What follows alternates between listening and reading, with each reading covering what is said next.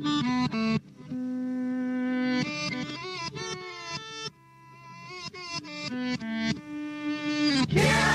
yeah, oh yeah, what condition my condition was in.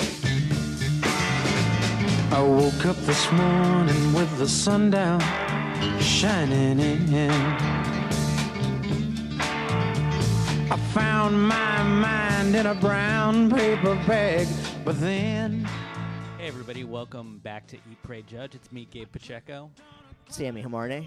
And today we're going to be talking about The Big Lebowski, which came out in 1998. A slacker neo-noir classic. And we're listening to, well, you're listening to this podcast, and we're doing this podcast because of my good friend and our special guest today, Mr. Joe Alfano.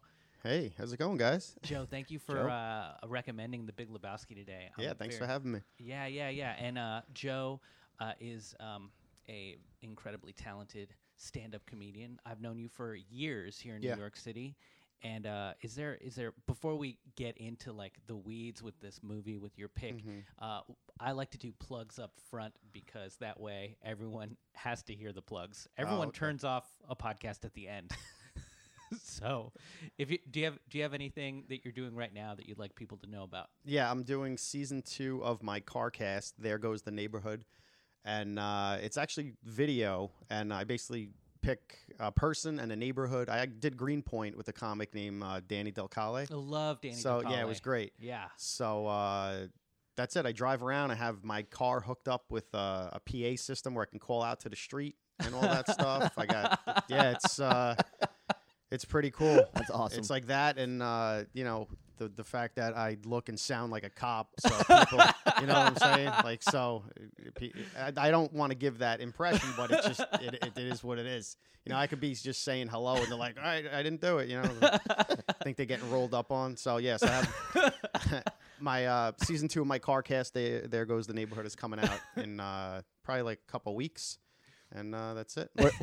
Where can they find it? On I have it on Instagram and YouTube at I am Joe Alfano. Gotcha. And my YouTube is Joe Alfano Comedy. That's Dude, awesome. I just now imagine comedians getting coffee in cars, but like Jerry Seinfeld has like a bullhorn, and he's constantly harassing. It would be the same minorities thing on the street. Yeah. I mean, even if you kind of look like a cop, if you're shouting at someone through a PA in a car, you're I kind of don't force it. Like, it's like not the goal of the show, because I've done many episodes where I didn't use it at all. I always use it in the beginning to like call out to the person, and then like if we like me and Danny were driving in this neighborhood and we saw some guy selling Christmas trees, and I just drive by and be like, "Yo, the needles are gonna fall off," and like the lady turns around like, "Well, just shit like that." We don't, especially now, I'm not looking to cause any problems. Yeah, get locked up, It's go like to jail. Vehicular jerky boys. Yeah, that's pretty funny. How do you pick the neighborhood? Is it guest dependent, or you just pick one randomly? It all depends. Well, like my family is from Williamsburg, so I definitely wanted to do like Greenpoint and Williamsburg, Sure. and then it all depends where the people live. Sometimes I'll pick the neighborhood, and even though the comic isn't from there, we'll just go around anyway, because like there's a lot of comics from Brooklyn, so it's like you can only do Fort Greene so many times. Of course. So they're like, "Look, this is the 40 acres and a mule office." So again, I live in Astoria, so if I'm doing Astoria, it's pretty convenient, close to my house. I just did one on my most recent one. I did on Long Island in Ronkonkoma. the conch. So and it's all video, so I gotta really be creative, especially if it's just like parts of Long Island look like North Dakota, and it's like you're not passing something every 10 seconds, so I gotta like edit stuff in and use pictures and image overlays, and it's like taught me a lot because I've done all the editing and sound stuff myself. Yeah. So I just did it. I just learned how to do it by going. The suburbs aren't as vibrant. No, not at all. Not at all. But I like it's teaching you to be a filmmaker, which is great. Yeah, well, I've been in video for a very long time, just not like this type of video. I was a cameraman back in the day. Okay. So I was, and I still shoot video to this day. So for what type of movie? I was Jackie Treehorn type films. No, or? it wasn't films at all. I was working for when I graduated college. I was doing like sports video. That was one thing. So I would film like if your high school had a football team, I'd be like the film guy. Right. Yeah. And then I wound up working for NYRA, which is New York Racing Association. I don't know if you've ever been to the New York tracks. Yeah. There's the Greyhound tracks. No, horses. Oh, horses. Thoroughbreds. I only like dog races. Yeah, those are some are. Yeah, those are illegal. I think are they still legal? Those things? I live life on the edge. Yeah, that and cockfighting. And that's the only reason I travel to other countries. What was the last dog race you went to, Gabe? Well, yeah, I want to pull your card on that shit, dude. You get two friends to go into the pound to go walk the dogs. And then you take them to an abandoned street in Williamsburg and just race them from one end of the block. My to the uncle other. actually had my uncle in Florida. My uncle Joey in Florida. He was from Brooklyn too. He had a great. It was a rescue. It was like he rescued it for real. It wasn't like now it's like, oh, it's a rescue. He like rescued a greyhound and like had a greyhound as a pet. Oh God, they're the best. Yeah, I was a little kid, and that's how I found out about what greyhound racing was. Have you ever watched one take a dump though? Because no, they look like they're in pain. I thought they shiver and shake. I thought you were gonna say, "Have you ever seen one run?" And he's talking about it taking a shit. I'm like, no, that wasn't. I saw it run. It was fast. This whole thing is taking a weird turn. I like a greyhound cocktail. You know, like a little bit of grapefruit juice and vodka. Uh-huh. Oh, that's a greyhound. That's a greyhound. That's a greyhound. All right, I'm gonna try that. Yeah. And a salty dog is one with salt on the rim. It's a greyhound with salt on the rim. 1998 is the year that The Big Lebowski came out. Can you believe it? The 90s, 1998. This Insane. is over 20 years ago. Yeah, I'm old. Yeah, and what else was a big deal in 1998? I'll tell you right now. Go. Viagra on the market, first time. Pfizer, that's right. Wow. People popping pills, getting boners. That was a big deal because then when it first came out, people started dying. Sure. Right? Like you heard, that's how you found super old dudes with heart issues, right? Super old guys that haven't had sex in a long time were having sex and then dropping. Like superheroes. Yeah. And then, and then it was like so hacky. It's like, if you're going to go, that's the way you want to go. Like, nah, that's not how anyone wants you to go, though. Yeah. Well, there's that. I don't know if it was on top of a hooker. Traumatizing to your partner. What happened? He's fucking dead, man. It felt like that. There's that urban myth, or maybe it really happened, but somebody taking too much and having a hard on for 3 days and then dying after that. I don't know if you die from that, but I know what. Super dizzy all the time. No, I know what happens to the blood if you. The reason they tell you to call someone if you have an erection for too long is because that blood in your dick solidifies and turns to basically sand. And that's true. Wow. I know I don't sound like, this is like if you. They call it beach dick. I don't know what it's called. It's kinetic sand. And no, it turns to sand. And that's why they say you have to get the blood removed from That is fucking horrifying. Yeah. It's just the first time I heard that, I almost threw up. I mean, that's not. I feel wildly uncomfortable right now. I don't know if people should take medical advice from me necessarily, but not with that voice. No, but I wouldn't do it. If they're like, hey, did you see this undercover cop just walked into the ER and is telling me? Hey, I got a boner. I've had a boner for a week. What do you guys want to do about it? I imagine you with a bullhorn while walking into the. You know what happens when you take too much Viagra? Yeah, your dick turns into a block of wood. Welcome to the Dog Dump Dick Blood Podcast. He's telling us we need to drain the sand out of his I'm cock. telling you, They would listen. go in I'm and telling get you. it I'm just drained. telling your Like listeners. a cadaver. If you take one Viagra, it's like edibles. If you take one and it doesn't work, just leave it alone. But you're supposed to chill with it, I think, for a Just little bit. leave it. Like It'll it's be not fine. just like an immediate erection, right? I've never taken it, but I imagine. No, yeah, not yet. Hopefully, I got a couple good years left in me before I need to enhance. Yeah. No PEDs. No want to juice. Well, yeah. So this. So what else was going on in 1998?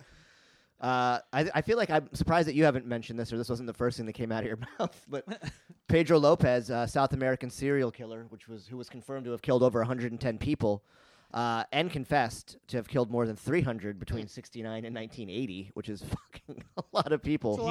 He's a heavy hitter. He was released in 1998 on good behavior. I don't know how the fuck that happens, but his whereabouts are still currently unknown. Like, nobody knows where that dude is. He's guaranteed to be murdering people wherever he ended up. So I did look this guy up because so you know about him. I'm a morbid guy, and the thing is that a lot of the serial killers that kind of get the press, they have some other aspect to their personality that kind of makes them more palatable. But this guy was just a total creep. He just killed kids. As opposed to the other serial killers. Well, like John Wayne Gacy wore clown makeup. Right, and this guy had charisma. The guy that you like. Okay. Well, what I'm saying is that charisma makes people like they aren't totally repulsed, whereas this guy, he just killed kids. and they were like, shoved them under his porch. Just let him go with this one. Keep going, yuck, Gabe. Yuck. Try to spin this. Also, I think this guy just got killed when he got... The reason they let him out is because they didn't have life sentences in I can't remember what Latin American country this is. It doesn't even say, but I know the murders took place over different countries. Yeah, but they had to let him out after 20 years because they don't have life sentences or death penalties. So I think the moment that he got out, some parents just killed him. Oh, yeah. That would be a good ending to this story. So that's why he's disappeared, because he's in an oil drum filled with acid right now. Gotcha. Rightfully so. Yeah. All right. What else happened in '98? Blackie, a cat from the UK, inherited $12.5 million when his owner died. I remember that. Now Blackie holds the Guinness Book of World Records for the wealthiest cat ever. And there must be only one. What did Blackie do with the money? Blackie's got to be dead now. Blackie ran for president and won. Blackie's a prime minister. Yeah, Blackie's big on Twitter. What else happened? Monica Lewinsky, Bill Clinton scandal. Oh, yeah, the old cigar. Fucking interns lying about it, starting wars to cover it up. Sounds a little familiar. Yeah, that was like it's a cycle, people. Compared to what we have now, that was like child's play. Yeah, if you think about it, we wish we can go back to the good old days of that. The innocence of that time. Such an easy scandal. Yeah, really. Well, I think we've set the stage for this time in American history. 1998, The Big Lebowski. Now, why, Joe, Mr. Alfano, did you decide to pick this movie for us to talk about today on Eat, Pray, Judge? I like the Coen Brothers, kind of. Yeah, kind of. I think, yeah, like I was telling you before, yeah, they're good, but they're also kind of dicks in a way, which I guess you could say that about any like geniuses.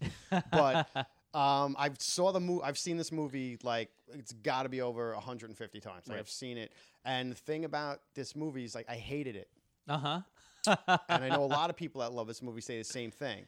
Saw it once, I hated it. I saw it again, and then I don't know why I saw it a third time. I think somebody forced me to watch it. I just watched it, and then once I saw it the third time, then I was just hooked. I became like one of those cult fans, and it's like it's gonna sound cheesy, but it's almost like, you know, the song like Hotel California. All right, so that takes on, like, each time you hear it, it takes on like a different meaning. So I kind of compare it to that, where every time I see this movie, it takes on something different. I always find something new about it. I always like something new about it, and it always... Like The Godfather. Yeah, or whatever. The Sopranos. Yeah, people have like songs and movies they could say that for, but that's just it with the movie. Like, every time I see it, it's something different about it. That song was in this movie. Oh, by the Gypsy Kings. By the Gypsy Kings, yeah. I didn't even when I said that, I didn't even realize that. Yeah, the Jesus introduction. Yeah, the old Jesus. And they do it in Spanish, which is nice. Yeah, that's a great version. It is. It's the best version. Yeah, it is. I hate the fucking Eagles, man. I hate the Eagles, man. It's a much better version. That's interesting. So you actually started to like this movie more the more you watched it. I feel like I loved it the first couple of times I saw it. I probably haven't seen it in, I would say, 20 years. Really? Yeah, it's been a long time. I saw it a bunch when I was in high school, because it came out right when I was in high school. And I loved it. And I liked it, I mean, honestly, a little less this time. Really? I don't know why. That's interesting. But we can get into it. Yeah. That's why we're here, I guess. Yeah, okay. And not in a bad way. I still love the movie, but it was, some of the novelty may have worn off for me. And I love the Coen Brothers. I see what you're saying. Yeah. I think I saw this movie in college. It was playing all the time in the dorm room that I was in, and I didn't own this movie. I didn't own a TV or VCR, but I would go into some of my good friends who maybe they were selling weed at the time. Maybe. And there was always allegedly there was a lot of weed smoke coming out of the room, and The Big Lebowski would be playing 24 hours a day in that room On DVD. And Or cassette- on VHS, and Holy it would shit. and I had a love-hate relationship with this movie because I could say I appreciated it and I liked it and I liked my friends, but I didn't like a lot of the people who loved this movie. Oh, okay. So people would walk in and be like, "The dude, yeah," and they'd start quoting it, and it was in the same way that maybe I would like Austin Powers if I watched it in a vacuum, Right. But then like I'd hear lame people be like, "Yeah, baby," and do that fucking voice. Because you took it on as like your movie and you don't want other people having an attachment to it, maybe, or like dickheads, kind of. Or I just didn't. I hear what you're saying with that, and more just like I always think it's corny when people quote anything because I'm like, come up with your own jokes. We can like this, but it's not Right. And then I think I also I was an uptight human being. Yeah. I was very type A, especially at that time. And this movie, I had an aversion to the dude as a slacker hero. You know? Wait, where did you go to college? I went to Bard College. Bard? Where is that? It's in upstate New York. It's like an hour and a half north of here. Oh, okay. Because I Yeah. went to college in upstate New York, and I didn't like hate the people. There was a lot of like I went to school in Plattsburgh, Yeah. which is a half hour from Canada. So there was a lot of people that were like the Big Lebowski walking around. They were like very it was very crunchy. Wow. A lot of hippies, a lot of people wearing Tevas in the fucking snow, and like yeah. So it was just like I hated them. A lot of corduroys, a lot of hacky sacks. So there were dudes everywhere, and they didn't even know it. They didn't know they were the dudes. True. Yeah.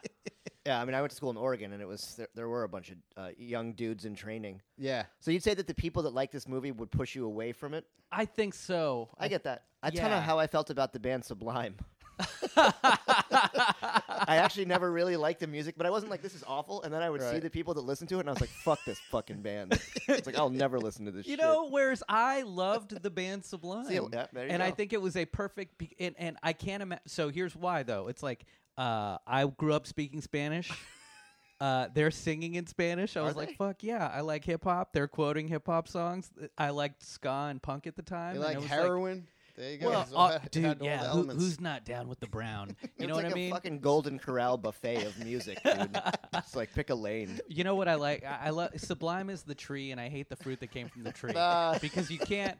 They did it right, but then every other band that had like they create a Sugar Ray. You know what I mean? Yeah. Oh, we're They ringing. did create a Sugar Ray. Yeah, nothing good came from that shit. People are dead. Sugar, right? I had blonde tips in college and a goatee. I'll show you guys a picture. Yeah, young Guy Fieri over Oh here. boy, Yeah. it's somewhere on that. I could actually go ahead. No, please No, now we have to see it. pull it up while we keep moving forward with this Go ahead. podcast. So we talked about the first time we saw it, and this. I actually don't remember where I was. First, yeah, me neither. I have no honestly. clue, and I don't even remember if it was in college because I was a junior in 1998. yeah. I graduated so when it came out, I may have even seen it after I graduated. Like I can't. Probably most likely I saw it in college, but I can't say for sure. Like I don't remember. So It's like because I was in college in 99. Mm-hmm. This was already playing in the dorm rooms, so this was Oh. a cult hit as it came out. Yeah, Really? it really was. Yeah, because it got mixed reviews in the box office. Some yeah, it people wasn't a didn't good like it. movie. Like in the theater, it wasn't. It wasn't a good movie at all. Like, Right. I mean, it actually is like a collection of scenes to me, more so than like a fully fledged like top to bottom movie. Oh yeah, there Oh my God, it is. Joe, You look like you were in Sugar Ray. Yeah, Joe, I had you the look like- horrible. I was 20. Look at how fat my face. I was 20 pounds heavier, right? That was All that before youthful- the police academy, dude, you look right? like Before I went in. Sugar Ray as a teenager with a drinking problem. A thyroid issue. You need to send us that picture for Absolutely. for promo on this. Yeah. That's 1,000%. There you go. Anybody want to see Fat Joe? 1998 in a nutshell. Sugar Ray. It was good. Like I don't know. It worked at the time. That's literally. I'm sure you got plenty of action. It's why I'm not upset. I lost my hair because I had hair, and look what I did with it. That's it. I was like not everybody with hair. Like you guys seem pretty responsible with your hair, but if I had hair, I don't know. Like Yeah. who knows what would happen? That Like, I looks- might get a mullet, ironically, or try like. You think your hair was like, fuck it, we're out of here? Yeah, It's it's just just- I see That's like this. Alf's haircut, but like bleached. oh blonde. brutal. Yeah, at 25, I started like thinning, and I think it was from all that peroxide I mean, that I put in. you're not wrong. No. And I'm happy you guys gave me a good thank you. I got here to get shit on for my fucking hair in 1998, right? Oh man. Well, so I this movie really difficult to describe the plot. It's And impossible. It feels like the plot doesn't matter, and I'm sure if I had just watched this in a theater, I'd say I don't know what just happened, Right. but it gave me feelings. Yeah. You know, and the same. I'd say the same thing about Godfather 2 is one of the best movies ever made. Right. And I Agree. can't imagine I mean, sure. only watching it once Who's gonna fucking argue that? in the theater because it's so convoluted. It's so complicated. It's tough to watch, and in the sense it's like a meandering plot because it just goes back and forth constantly. Do you think it's not to go off the rails? You think it's better than one? Obviously. I think, You think two is better than one? absolutely, but I think also it depends on your personality. Like Right. one ends optimistically. One is a feel-good story about family. Like it's a movie about being at the Olive Garden. You know, you're like, we're here, we're family. It's great. Closing doors on your wife. Yeah. But two is The Empire Strikes Back. That's- I was just gonna- right? It's cold. It's dark. It Right. ends with our boy Al Pacino's character becoming Darth Vader. Right. Yeah, I think the performances in 2 were better. Okay. I think that's the difference to me between Wow, the we're two crossing films. movies here. This is Yeah. Also, Coppola filmed everything in the first Godfather super dark to the point where like the studio was like, we can't see fucking Right. anything. like So the they had last to- Game of Thrones episode. Yeah. And they were like, exactly. I was watching it, and I'm like, I can't fucking see anything. And Right. then the next day, they're like, no, your TV, you didn't have the settings. You fucking read that? The guy who made that, the cinematographer, is like, no. It was like that on purpose. I'm like, no, it fucking wasn't. You forgot to set Yeah. the shitty series finale Yeah. settings on your. Yeah, my 2019 OLED TV. Your settings are low. I'm like, you fucking kidding me? But I'd say, so the reason I brought it up is that the Godfather 2 actually got bad reviews when it came out Right. because people saw it in the theater and they were like, I don't know what this is just so much. Right. It's a garbled mess. I don't know the plot. I can't follow it. Right. And that's the same thing with The Big Lebowski. These are movies that were made to be watched over and over Right. and over again. And that's why I said it seems to take on something new every time you see it. Right. Like a good book. I also wonder if people that went to go see The Godfather 2 in theater, how many of them had not seen the first one or had any idea? Like they're like, oh, it's a mobster shoot 'em up flick, and Right. it's like the fucking complete opposite of that. It's like a think piece on mafia and family. People are just have no idea what It's to about expect. Sunday dinner. It's about gravies. Well, that's how to bring it back to Lebowski. That's how I feel about this. Like, Yep. even if you watch the trailer is like, this is a story about two friends who got to solve a crime. But it's not. And it's at like all. no, like the solving the crime is there's a kid. So Lebowski, the dude. So he's not even the Big Lebowski. Isn't even the main character in this. Right. Yeah. Right. But the dude is his mission in this movie is to help get a kidnapped woman back to her wealthy husband. Right. And also to get reparations for his rug that has been peed upon. Micturated upon. Mixer. They're gonna kill her, Walter, and they're gonna kill me. Yeah, and his very simple task of getting his rug back, or getting compensation for his rug, is what plunges him into this like kaleidoscope world of different personalities. Right, but essentially that's why he was charged with the task, because he's a schmuck. You needed a sap to pin it on. You just met me, right? That's why because he was a fucking he was a butthead, and that's exactly the guy picked the perfect guy to do it. That's right. Yeah. So it was that was great, and he gets his ass kicked through the whole movie. And his He really apartment, does. his apartment door just gets knocked in so many fucking times. I like when he's nailing it in, Yeah. and then the guy just pulls the door open because he did it on the wrong side. This is a private residence, man. You think we would have punished her, the marmot?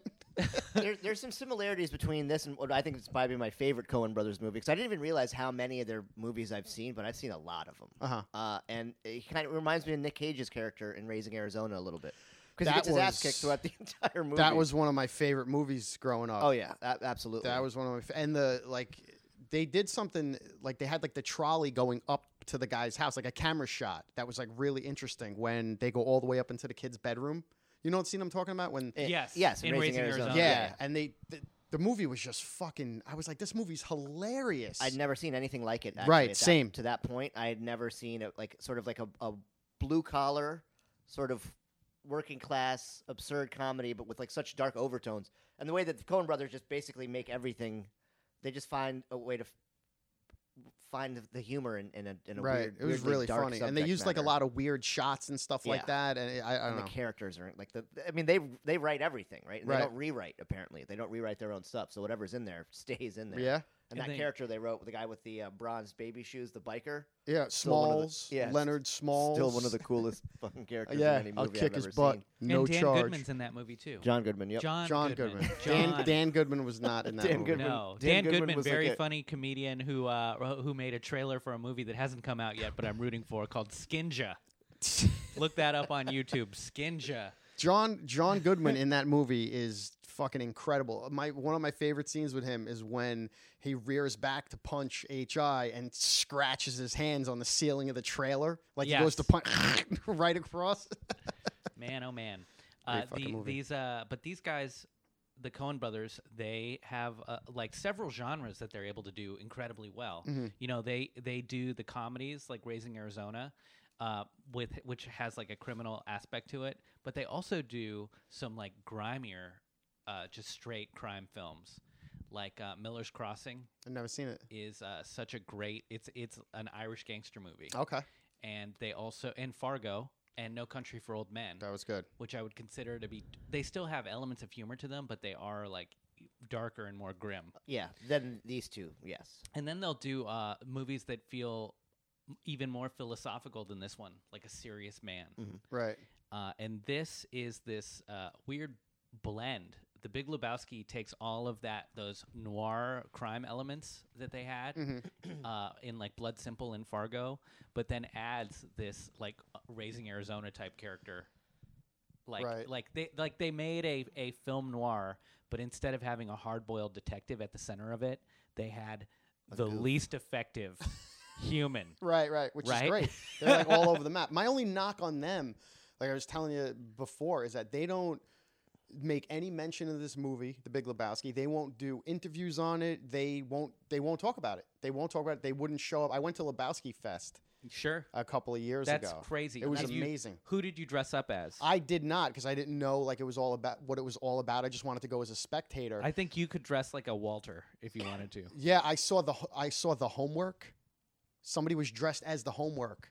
Cynthia. Oh wow! It was nuts. In a plastic bag. No stone was left untouched. It was amazing.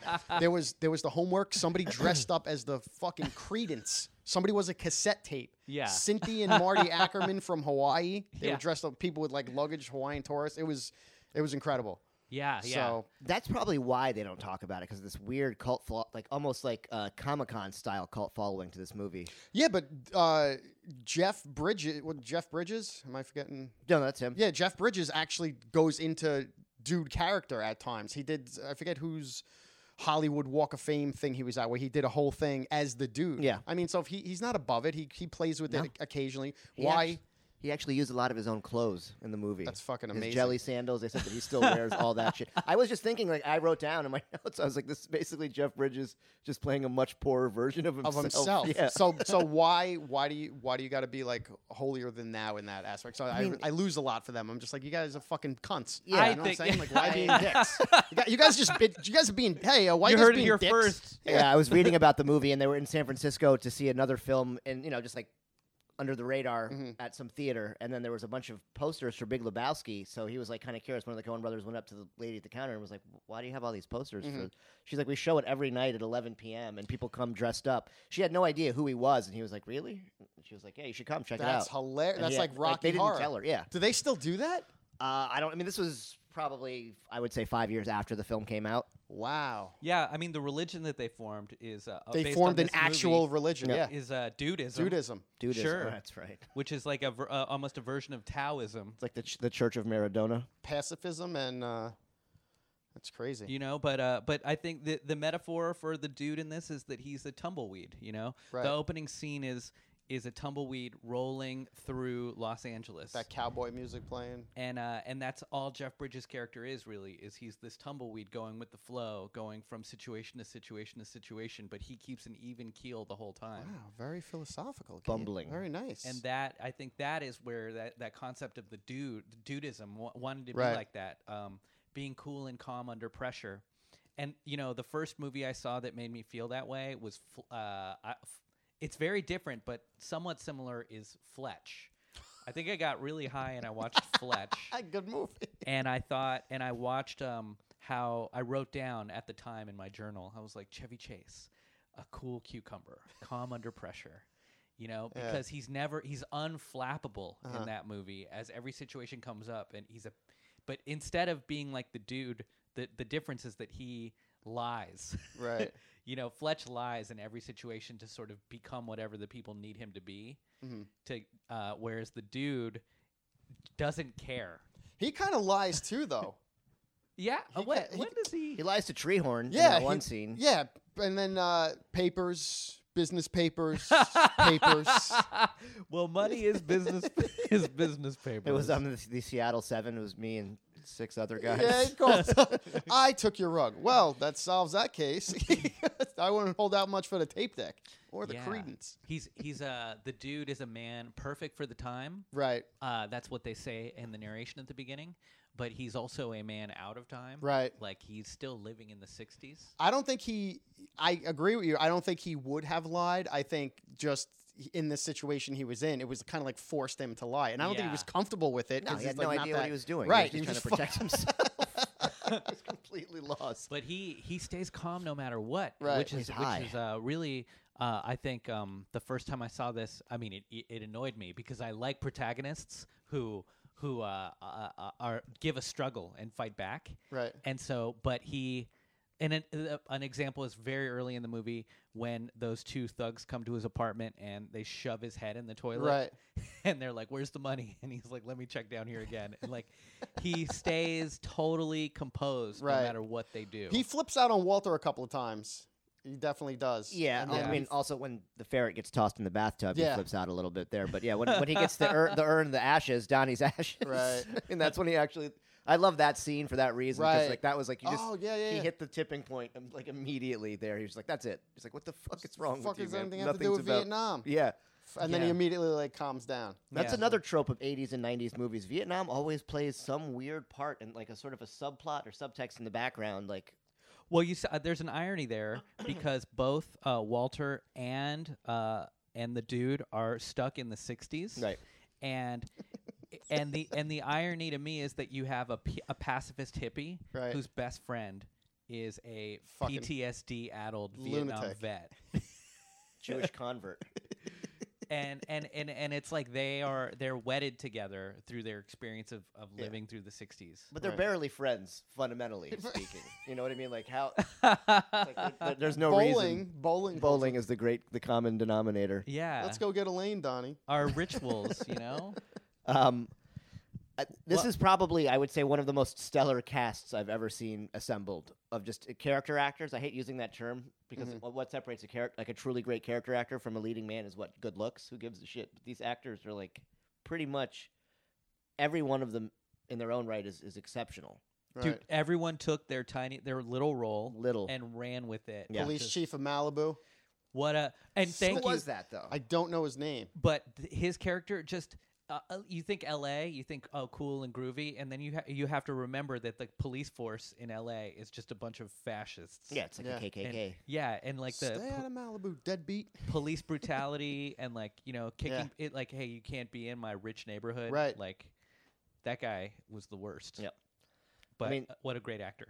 Fargo, which came out I think 2 years prior to this in '96, so they used Steve Buscemi in probably the smallest role imaginable for him. Like he had maybe 5 lines, and he was just so a good punching in it. bag. He's A lot great. of those guys, like Yeah. you know how like films use like the same crew. Oh, they love like that. Adam Sandler has like his. You see the same recurring Yeah. people like Vince Vaughn, whatever.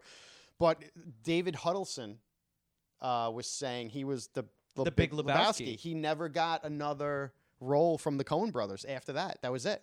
Wow. Yeah. So racially, he's pretty cool. Yeah. Interesting.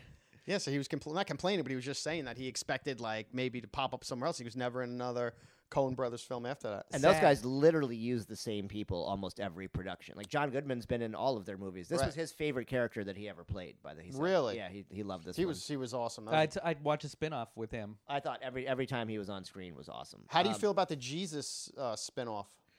Well, there I going haven't to even be looked one? at the trailer yet. Yeah, it's out. What? Pete Davidson is in it. Really? Yeah, Oh no shit. yeah. I don't know. I don't know how I feel. I think it's. I mean, it's Torturo, right? Yeah, Okay. I feel the name of the movie is shit. Holy Rollers. No, it's something with it's something with Jesus in it. But I'm surprised you guys didn't know about this. No. On a Big Lebowski podcast. Well, Oh, all right. we're Out getting researched by a fucking undercover cop. You hop in the turnstile. Oh, about that movie. I also never knew that these guys directed Spies Like Us, which is one of my favorite movies. I didn't know as that a either. kid. I We're found that out Americans. yesterday. Yeah. I absolutely love that movie. But I mean, now, like, looking back, I could see their influence on that movie for sure. Yeah. That's fun. Yeah, I didn't know they made a Jesus spinoff. I love Jesus. Yeah, it was all the Coen Brothers had nothing to do with it. Yeah. But that's why I'm like, I'll see it, I guess, but I don't have high expectations. I mean, Wait, they had nothing to do with it? no, Oh, okay. it was all on his own. See, John- this could Now I be a wanna know. Better Call Saul situation. This was going on for years. Like the making of this, it took like a very very long time. It was in the works for a very long time, and then the Coen Brothers were like, they gave the okay as far as like you could do. In other words, they were not going to stand in the way. Like, you can do whatever the fuck you want, but we'll have nothing to do with it. Not Yeah. in like a dick way, but well, who knows? I don't know. But anyway, it's out and it's made and it's coming out, or it came out. I'm not 100% on that. I mean, that's a brilliant thing that the Coen Brothers do is that they give all of their little characters so much life and so much of a backstory that you can watch any of their movies and sort of point to any of the characters that just walk on screen for a moment and think, what is this person's life when they're not They here take on right a life of their own. now? That's hilarious because even the cop, he kind of looks like Dom Herrera. Oh, no, Dom Herrera is the limo driver. He's a limo driver. Yeah, that's right. No. I'm talking about the cop at the junkyard. When he goes, Leeds. Yeah. Leeds, that guy. Right. Like something like that is fucking hilarious. And then Dom Herrera plays the limo driver. And then, there's a million. DeFino, the detective, like. Exactly. Yeah, I told you I know this fucking movie. I've seen it a lot. Fucking And, awesome. This movie reminds me of Pulp Fiction in Okay. some ways, in that they're, in this film, you're looking for this rug, Right. getting the rug back, And that's the one with the suitcase. Yeah, and Pulp Fiction's the one with the suitcase, and they both are movies that sort of represent this quirky version of L.A. Right. And And can be interpreted in a million Yeah. different ways. The underworld, but kind of neo-noir, like you said earlier, was kind of what Yeah. this is, right? I think they're both influenced by Raymond Chandler's writing. Yeah, I think The Big Lebowski is way better. I've never even seen, you're going to be surprised, I've never seen Pulp Fiction end to end. Really, I've seen large chunks of it, but Yeah. I've never seen it front to back. these are both these movies are movies that don't feel like you need to watch them front to back. Right. Like you can hop in Yeah. at any moment. Well, Pulp Fiction, it was like in your dorm, there was everybody had a fucking, you knew what the movie was. I Right. mean, everybody had like a Pulp Fiction poster. Like you couldn't go anywhere without seeing something about it, hearing about it. It was like, I'm not saying it's a bad movie. I'm just saying I haven't, seen it front to back. Well, that one But- was specifically split up in like little vignettes of like you can watch. It's like short Right. 20-minute movies basically. Right. Yeah. Well, the I, mov- yeah. Go ahead. No, I was gonna say one big conceit to Pulp Fiction that's different than this is that it's not told linearly, where this is told linearly. Linear. Okay. It's just that, but they're both vignettes. Right. The movie, the Jesus movie, is literally called The Jesus Rolls. Oh, okay. And it's got like an all-star cast: John Turturro, Bobby Cannavale, Christopher Walken, John Hamm, Susan Sarandon, and Pete Davidson. Mm-hmm. But it's written and directed by John Turturro. Right. And I love John Turturro, so that's, it didn't get great ratings. Let's put it that way. 23 on Rotten Tomatoes, but that's not surprising. Well, see it. You don't judge by that because, like we said, when this movie came out, like no one thought. I'm sure it's not gonna. I don't know. I don't want to say anything about it because I haven't seen it, but who knows? It could be good. I just, I don't know. It's like these things, like doing a spinoff of something like that's held in such high regard. Like this movie is hard to like. It's like if your dad is an amazing stand-up comedian, right. You probably shouldn't go into stand-up, right? Because you have a huge shadow. Yeah, it's gonna. We'll see. I'm sure they're not. He's probably not trying to make the next Big Lebowski, but or if your dad's a president of the United States, you probably shouldn't become president because some towers will fall while you're doing it. Or if your dad's a plumber and then you don't go into the same union and you decide to do something else and then he just holds it against you for the rest of your life, calls you a pussy at family functions and stuff like that, and then your other cousins who are plumbers, something like that. I totally get it. It's all about not living up to what your dad wanted you to be, Exactly. So kind of, I get it. Like that.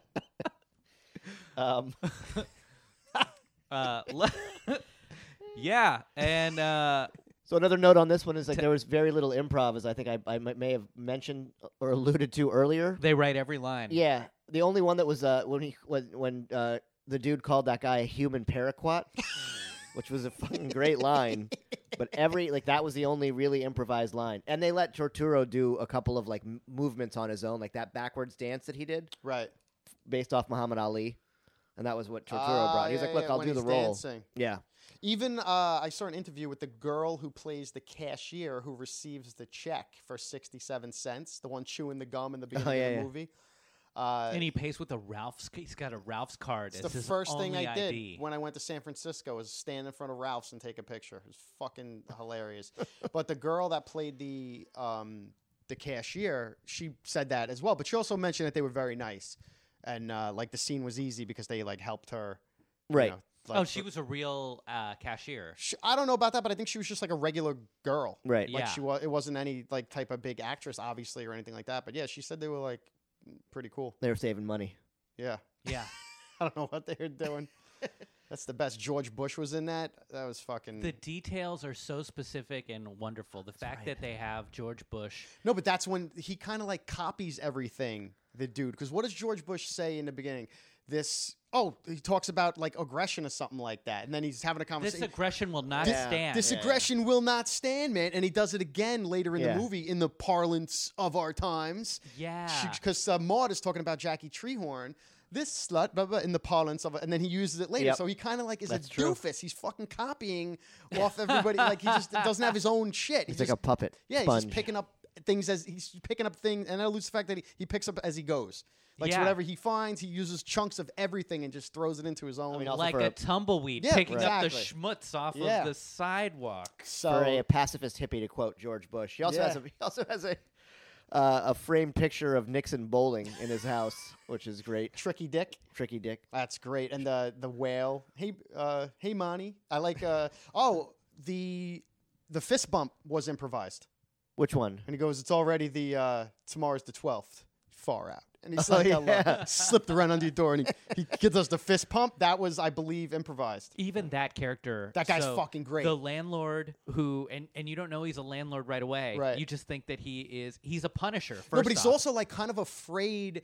He seems kind of reluctant to even, you could tell he looks up to him. Yeah. And he's kind of reluctant to even ask for the rent. That's fucking, it's 2 weeks into the month. And he's like, dude, it's already far out. It's and then he has the dance quintet at Crane Jackson Fountain Street Theater. And we actually go later and we see that dance performance. Right. Which was great. And it's this movie has so many callbacks, and it's a genius use of callbacks because I forgot by that point that character even existed. Right. And then when we end up in this recital. I'm like, what is happening? It's bizarre. We'll go there after the what have you. Braze the Kid should be a pushover.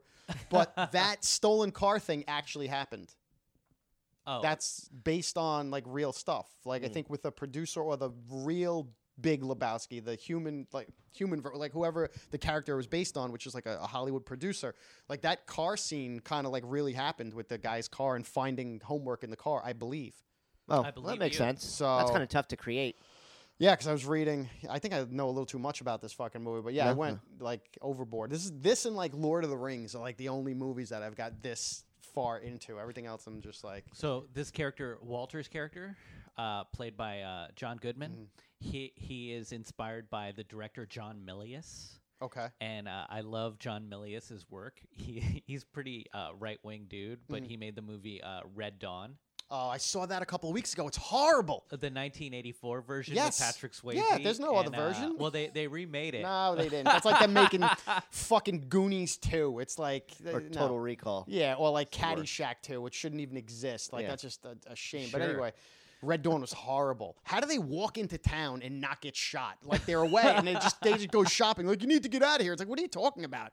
And I forgot that they were taken over by Cubans. Right. I thought it was Russians. It was Cubans and Russians working Cubans with and Russians. Nicaraguans, I think. The because initial scene was the Russians coming in, I think. Yeah, right? that's why I was so confused. Yeah, There's yeah. so many different forms of Spanish dialect, and I'm like, who's fucking who?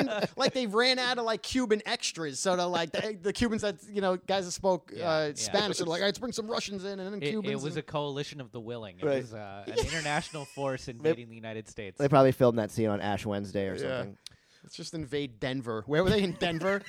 and then the guy just gives them his daughters. He's like, yeah, take my daughter. Like you're just gonna. If I have a 16-year-old daughter, I'm not giving her to Patrick Swayze on a horse. It's like they're in a house, they're in a cabin. I It's don't know. like, I think I might give my daughter to Patrick Swayze on a horse. But yeah, fuck it. point. You could, well noted. You you're could right. do worse. That dude could rip a guy's throat out. They're in the basement and they just like, hey, take my daughters into the woods. Like Yeah. you're fucking drinking hot chocolate. Should we talk, since it is vignettes, should we talk about favorite scenes here?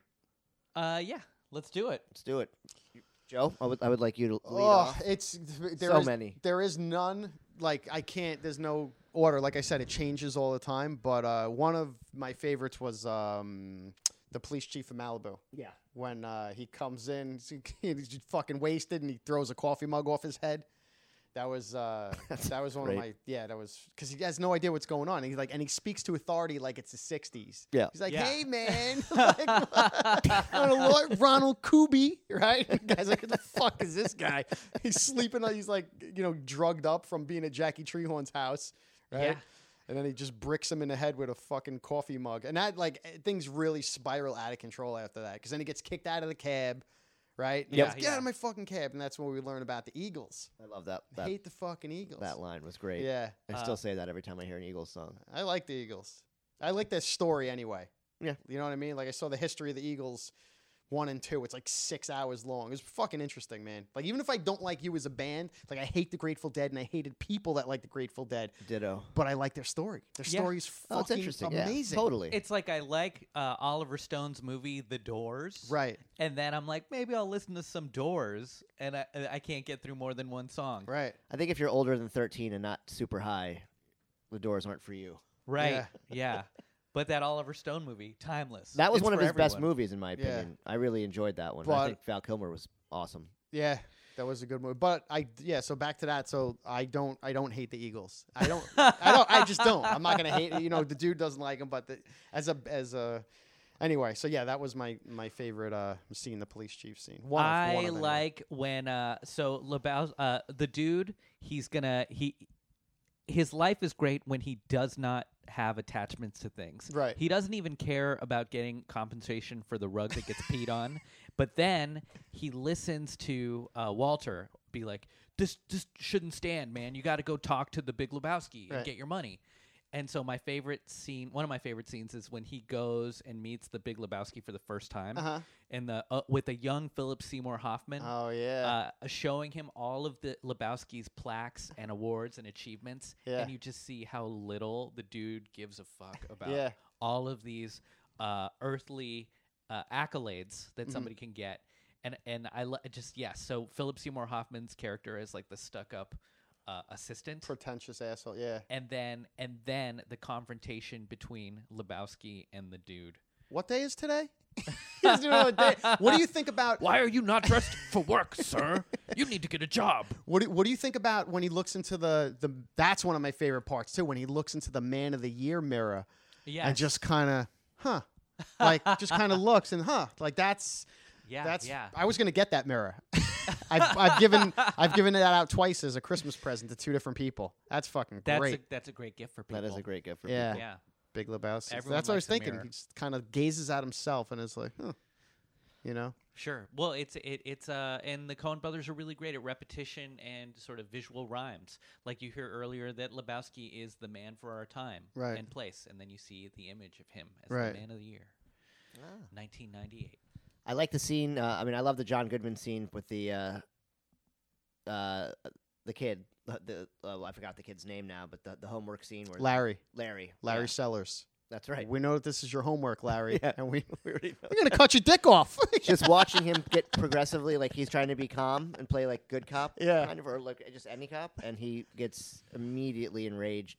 Also, in the edit, like the TV edit for that scene, instead of saying this is what happens when you fuck a stranger in the ass. Yeah.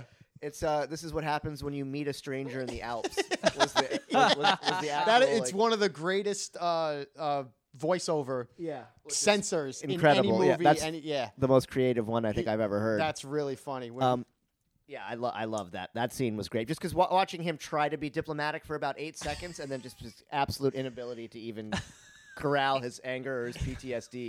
Yeah, he walks in front of a child. The guy's on the iron lung. Yeah. The guy's on a good day to you, sir. Like, he has health problems. Like, Arthur Digby Sellers, 156 episodes, dude. Bulk of the series. Branded, right? Yeah, and yet his son is a fucking dunce. Is a dunce.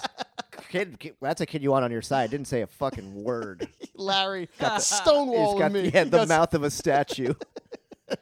I also love the final scene with Donnie, not the one where he actually has a heart attack, but when he bowls and then the spare stays, like that last pin. You kind of knew, foreshadowing. Yeah, I was like, but it was just that's his life. Yeah, it's just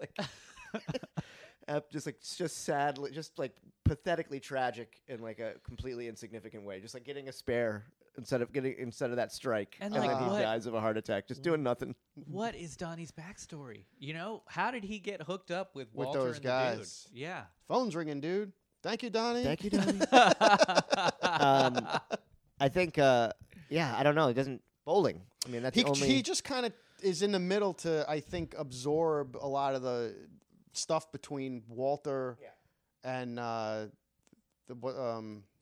dude. The dude. I'm sorry, the dude. Yeah. So he was the outlet for Walter's rage, basically. Yeah. Because he couldn't do it to the dude, or else there'd be no story. Right. They bounce a lot of shit off him. Yeah, animosity. Shut the fuck up, Donnie. Every time he would say anything about anything. 3 is the magic number. You need to have one of those. You need to have fodder. A buffer. Yeah, a buffer. Exactly. No, that's true.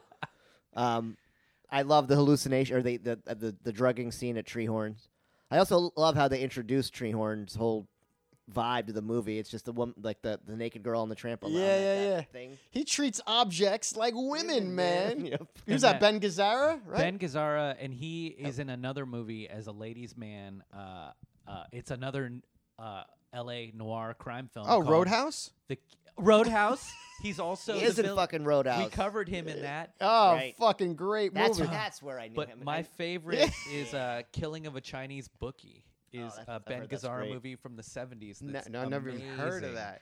And if you like his character as Jackie Treehorn, go back to watch that.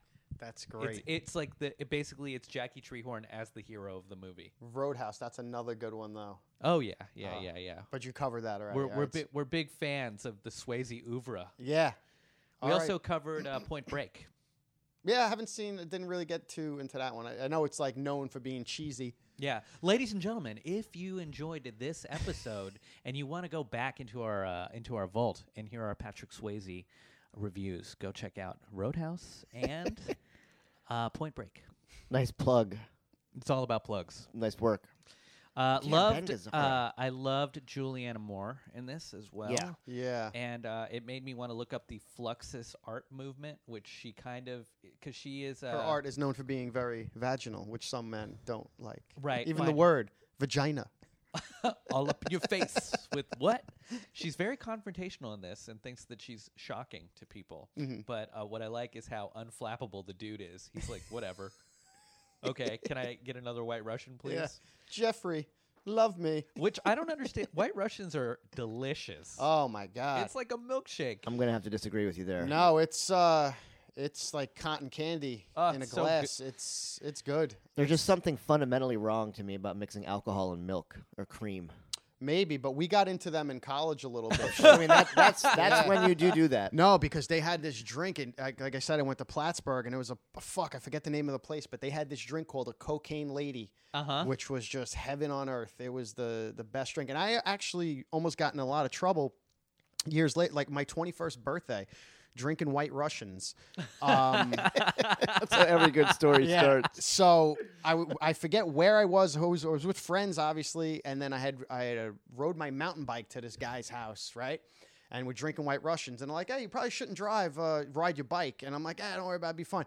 So I remember just being hammered, and I crossed a busy intersection, not even looking, almost got hit by a car, just went right across, and then I was driving home, and there was like this turn, this big like an S turn, and instead of turning, I went straight, and I hit the curb, and I went straight over the handlebars and landed directly on my head. If I wasn't wasted, I would 100% be paralyzed. I landed on But Amanda. your muscles were all relaxed. All relaxed. I landed on Amanda Zappulo's driveway. She lived down the block from me. I was in a wife beater, and I woke up on the driveway covered in blood, and my tooth was chipped. Yeah. And I was covered in blood, and then I got home. I'm like, "Mom, I flipped over the handlebars." And she's like, "Go to bed." And that was it. And I went to bed. So that's my White Russian story. That's the end. That was it. Nothing 12 hours of sleep won't help. Yeah, right. No, my mom was just like, "Leave me alone," you know? In your early 20s when you could sleep like 15 hours. Forget it. Just wake up Like rested. Up at fucking 5 o'clock every morning, nervous for no reason, right? Thinking about how it's going to end.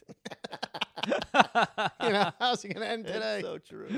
Yes. Life. If only we could all live like the dude. Yeah. With no schedule. Unemployed, man. Bumble into ass backward situations. Just wearing jellies constantly. It's easy to do, and then you come out here and sit in traffic in Brooklyn for like 30 seconds, and all that shit just goes out all the that window. pacifist nonsense. I'm just on dies. the bullhorn yelling at people. Like, Well, we're running down the clock right now. What do you say about this movie? Any final thoughts or words? it's amazing, and I'm gonna, if I accidentally have kids one day, I'm gonna pass it along to them. And it's great. I watched it in preparation to this, and like I picked up where it left off. It still holds. The dude abides. Yeah. So I'd say this is a movie that's kind of like a good book. You can watch it over and over and over again, and you can pick it up at any place in the movie and enjoy a vignette. Also, the soundtrack is killer. Yes. Every actor went on to do greater things, and they're tremendous in this. The way that the Coen Brothers flesh out characters is awesome. Not to cut you off. Yeah. As I cut you off, what's your favorite song from the movie? What's my favorite song? Dude, I like the Bob Dylan one that you hear at the beginning. Man and Me. Yeah. My favorite, I like that, and the one at the end, the Rolling Stones. Yes. Send Me Dead Roses. Dead Yes. Roses, Rolling Stones. Yeah. But the Hotel California in Spanish by the Oh, Gypsy that's Kings ridiculous. That's great. is fantastic. That's a great. great one. Yeah. I also like that just checked in to see what condition my condition was in. Kenny Rogers. Is that? Yes. That is who that is. Yeah, that's a great fucking song. Yes. You Yeah. guys learned a lot from me in this podcast. Really have. I didn't know that was. I didn't know that was Kenny Rogers. But as I've gotten older, the movie's gotten better, and Mm-hmm. I would give it out of a 10, I would give it a 9 milky mustaches. That's a good one. I would give it. It's. You can watch this movie for any number of reasons, just because even if you like film, the Coen Brothers are always movies you should watch just to see Right. how they write. But I mean, the cast, like each performance and the level of acting is amazing. Like Right. everybody is just perfect. I mean, even Sam Elliott, small role, Donnie, John Turturro, John Goodman is incredible. Yeah. Probably one of the best character actors of our generation, without Great. question. Mm-hmm. Yeah, there's no way not to watch it. I would give it 8 out of 10. 8 out of 10 jellies, man That's jellies. funny. And there's people that I'm like friends with that some of our only connections are seeing each other and just doing lines from the movie. Yeah. So it's just, you know what I mean? Yeah. So, yeah, I love it. It brings people together. Yeah.